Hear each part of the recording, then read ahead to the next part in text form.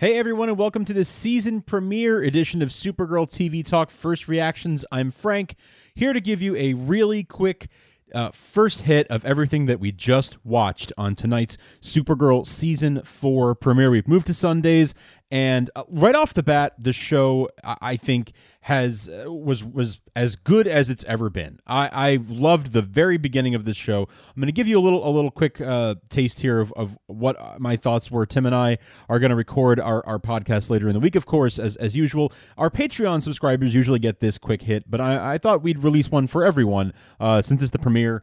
Get everyone excited about the new season of Supergirl. So I really loved the montage right at the beginning, showing Supergirl being on top of her game and how things are going well for her and how excited she was. And I'm just a sucker for anything that shows Superman, Supergirl showing off their powers, using their powers smartly and well, and being sort of on their A game, being good at what they do. I love seeing that. So I absolutely it was one of my favorite moments in the history of the show, right there in those first 90 seconds of the episode. I loved we got a quick Kasnia reference as part of that. I loved seeing Kara being so good at her job, being such a good reporter. Interviewing President Marsden and talking to James and multitasking. And I loved seeing her being a good reporter because, again, I felt like we didn't see a lot of that in season 3. It wasn't really emphasized. It wasn't really part of the story, to be fair.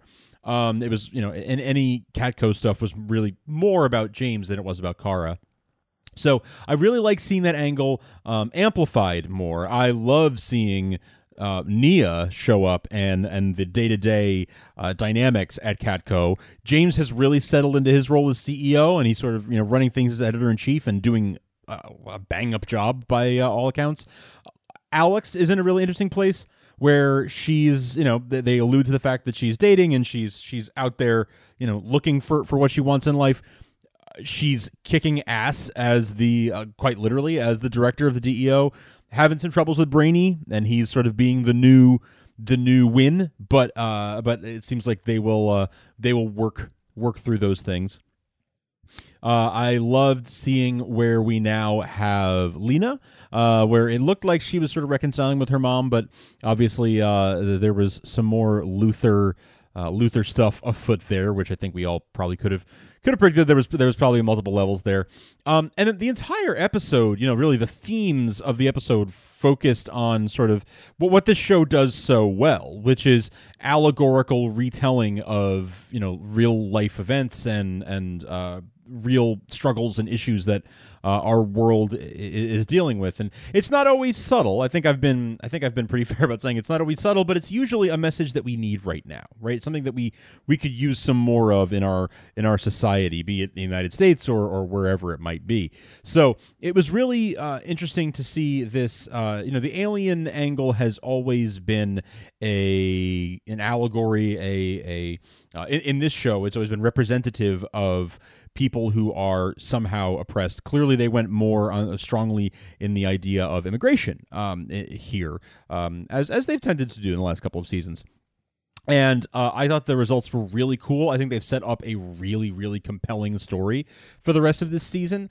Some may not agree, but I'm actually very, very interested in seeing where this goes. I think I'm more excited for this season than I was for season 3, and maybe equally or a little less excited than I was for season 2. I mean, granted, we started season 2 with Superman in there, right? So that was gonna sway me right then and there.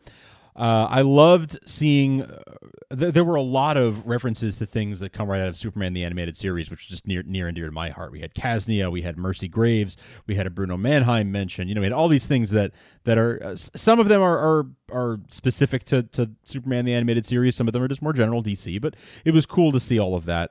There. We got some great Danvers sisters, on the couch eating junk food, takeout, and enjoying themselves and having a nice heart to heart.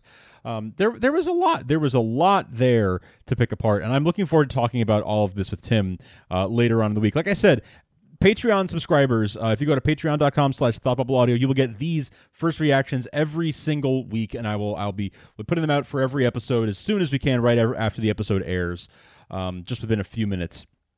certainly within a half hour or so at most nights. So if you haven't already subscribed to Patreon, please consider doing so. It helps us make the show better. You know, it helps us with things like equipment upgrades and being able to devote the time, honestly. You know, we don't get paid to do this. We do it because we love it, and you supporting us over at patreon.com/thoughtbubbleaudio makes that possible. So check us out there. Of course, please send us your emails, even if you have no intention of supporting on Patreon. If you can't do that, that's fine. We understand completely.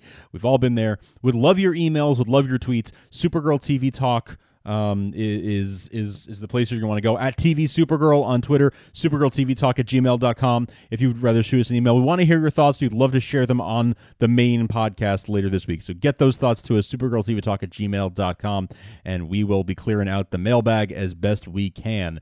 Thank you guys so much for listening. Stay tuned for a full podcast review later in the week. But until then, up, and away.